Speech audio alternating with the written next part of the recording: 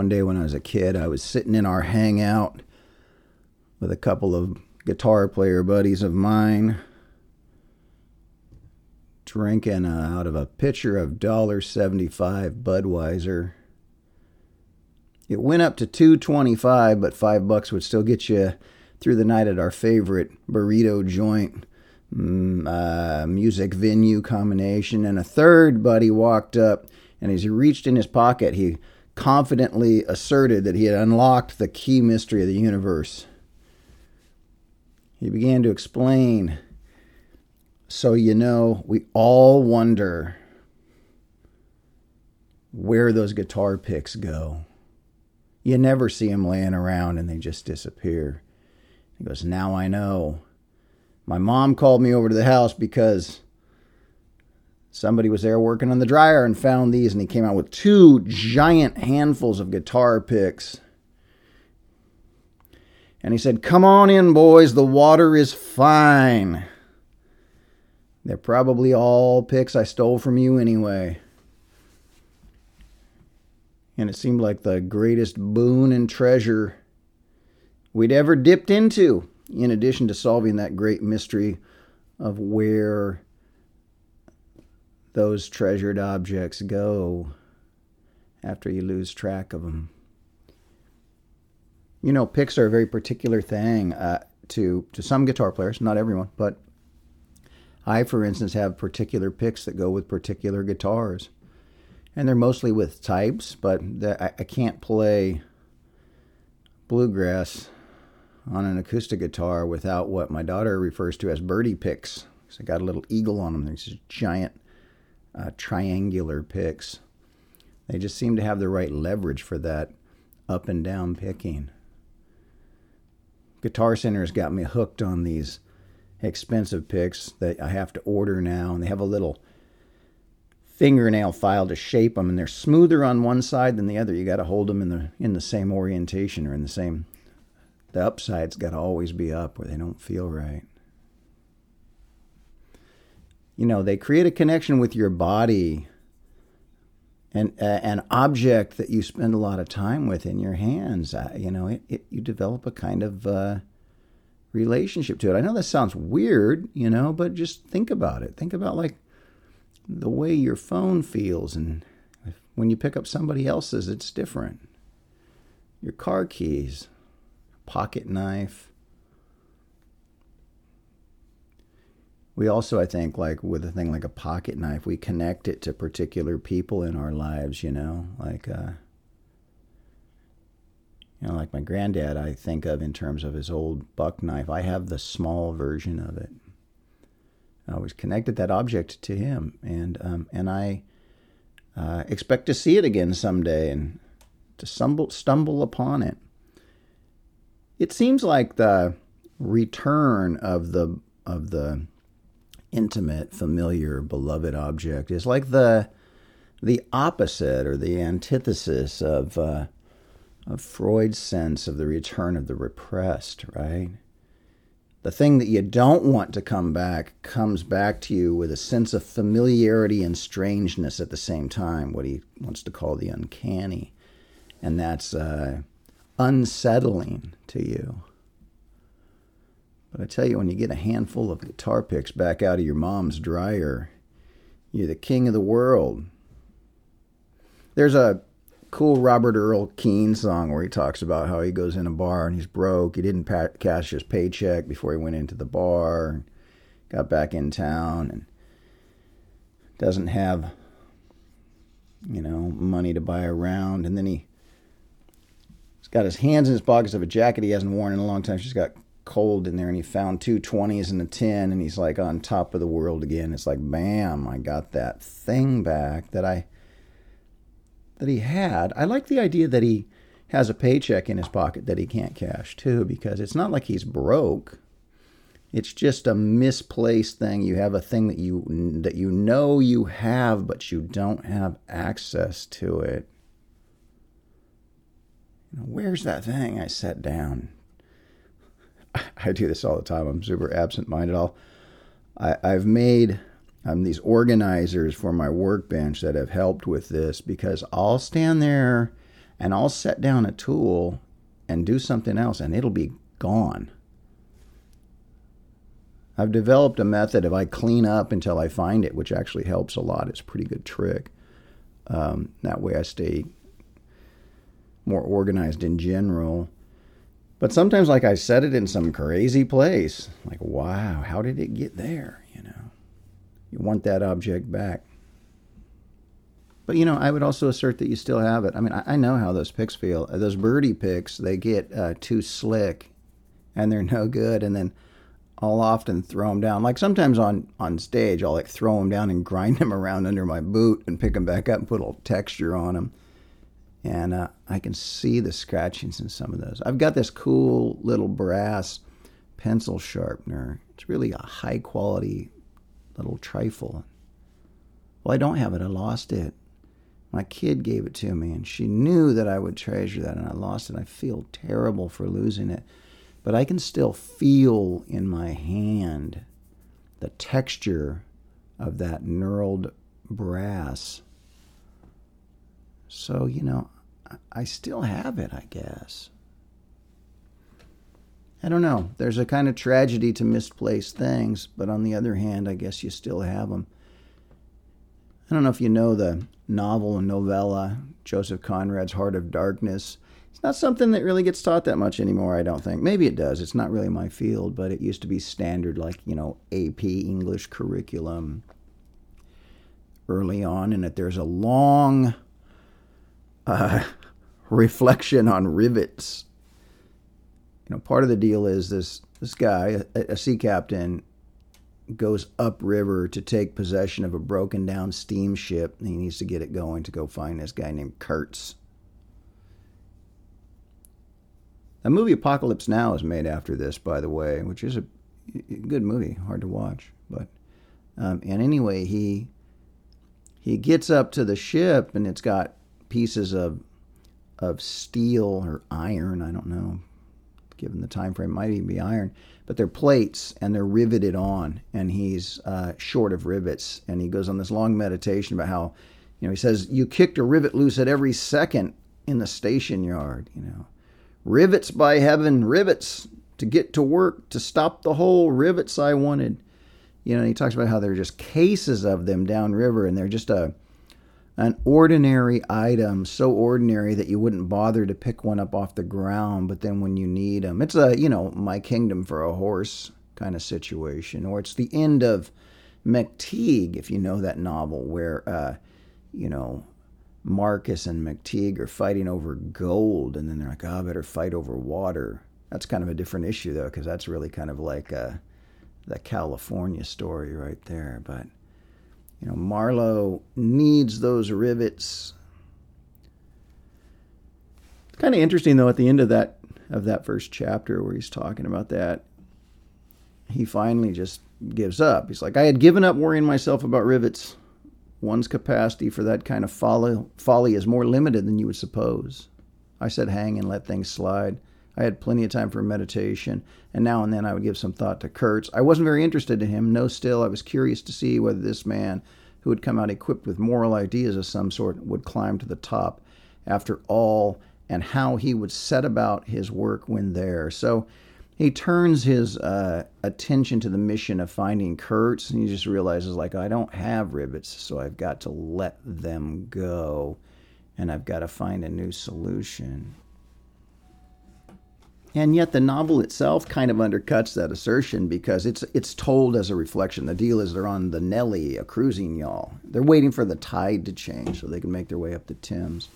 And he tells this story. So it's the fundamental setup of the text,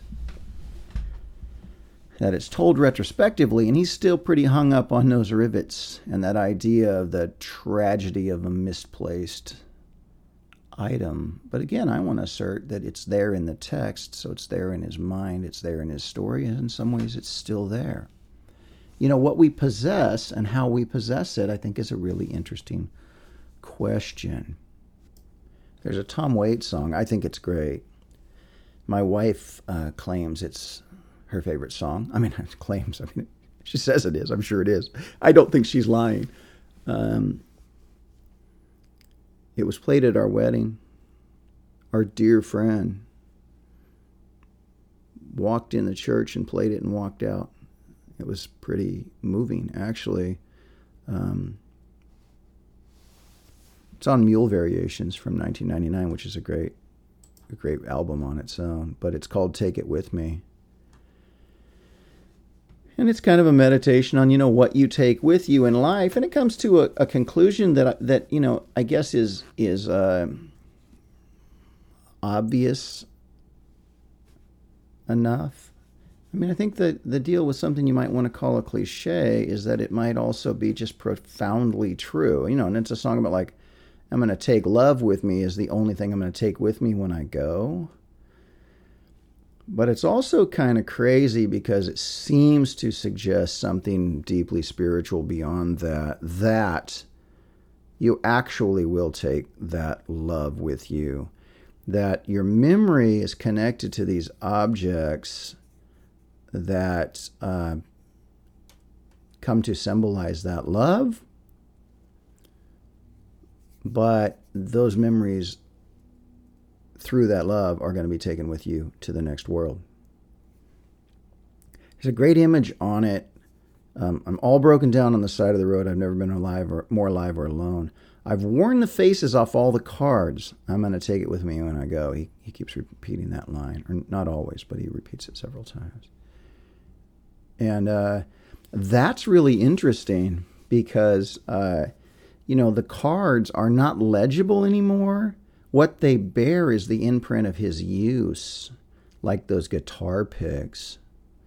And because he's used them so much, they're firmly implanted in his mind, and he doesn't even really need to read them. They don't need legibility. They need a tactile quality to be connected to his memory. And because he's internalized those in his body, the same way that he has his love, I guess this is for his wife, Kathleen, I assume they wrote it together, he's going to take that with him to the next world. There are all kinds of fascinating images of things you take with you and how you know them. Like there's an image of the oceans as blue as your eyes. And, there's some sort of connection between that larger thing and the smaller thing, and they're merged together in one thing in the song. He's got an image of a train whistle. Train whistle's kind of a cliche too, but it's a pretty powerful image. Trains still matter, as I've discussed in the podcast. I live in a town where you hear a train every day, wherever you live in it. Far, far away, a train whistle blows. Wherever you're going, wherever you've been, waving goodbye at the end of the day, you're up and you're over and you're far, far away. It's kind of like that. Close and far becomes the same thing. The last stanza of the poem, I guess I want to call it, it's this weird nesting of images that Tom Waits likes to do. This is a technique I think that he uses, but he uses it effectively in this Take It With Me song. He says, in a land, there's a town. In that town, there's a house. So he's narrowed down from a land, the big thing, to the smaller thing, the town, and to the smaller thing, the house. And in that house, there's a woman, focusing in. And in that woman, there's a heart I love going in and going in and going in. I'm going to take it with me when I go. I'm going to take that heart I love with me when I go because I've experienced it in this world. So I don't know what that says or where that takes us in terms of this relationship between objects and, the temporary object that's easily lost and the permanent, I want to suggest, place that takes us to in our soul, I want to call it. You might not have to use that terminology if you don't want to. When I was a kid, like a real kid, like a school kid, not when I was 22 and drinking in a honky tonk, but we did this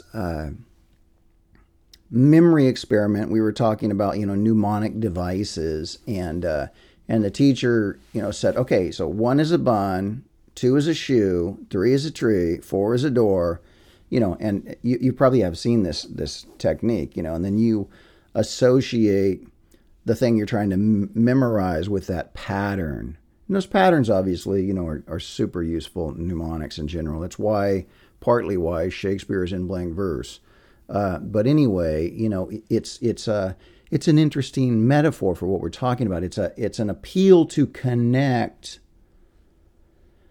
a known thing and an unknown thing so that they're fused together. And I want to tell you, I can still remember part of that list from, hate to tell you how many years ago, 45 years ago or something. It's still in my head. The list that the teacher gave us, Mr. Thomas. Kind of crazy. And I think about that, like maybe that's the function of a lot of these objects. I can still see my buddy coming out of his pocket with those guitar picks, and it's probably the strongest memory I have of him. And I also treasured them because I was broke at the time, and 25-cent guitar picks weren't free. 8 guitar picks equaled a pitcher of beer.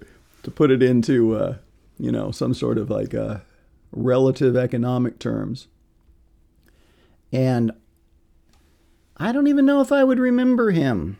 I mean, I remember who one of the other people was sitting at that table. He was my best friend at the time, I think. And I don't remember the other person. I just remember there being, 3 people. The other person's interchangeable because it's not connected to me in that way. I think of my granddad's pocket knife. I want to have it. Like when he died, I hadn't seen him in many years, and he was in Arkansas and I was in Boston, and I just wasn't happening. But I'd like to have that object. But of course, I do realize that I still do. And that object is just as useful to me now, reminding me of, that relationship. It's more useful to me as a synecdoche for that relationship than it is as a tool, even though I would like to have it.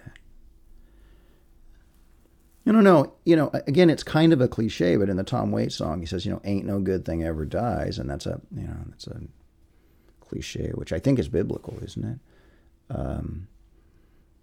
I should know. But, that's the thing. It's there. It's there. I've told that story to my kid, of course, and my dad knows it. I've told it to him, and we've had that conversation. So it's extended generationally in that way. I mean, my daughter never met my granddad, but she knows quite a lot about him through a story like that, and also through some objects that I do have from him. And even those that are lost, she probably remembers, and I'm sure that she is practicing the same kind of technique of connecting, me to certain images. You connect those feelings to those images. Those feelings are never lost. I guess those objects are never lost either. They're not just in my memory. They're in some larger memory that we have access to still. To put it into different terms, those things are never gone. They're just, they slipped past the lint filter of someone's dryer somewhere. I don't really know what this podcast was about. Tom Waits, I guess. But I'm thinking of some of these things right now for a lot of reasons, because a lot of people are dealing with a lot of loss right now. And the podcast is here to spread positivity and lead you to some art that you may hopefully enjoy. And I don't want to get too heavy about it, but it's hard times, I'm not ignoring that basic fact. So hang in there, and I don't know, try to focus on the love you have. not the things you've lost. All right, friends. I'll see you next week. Miss ya.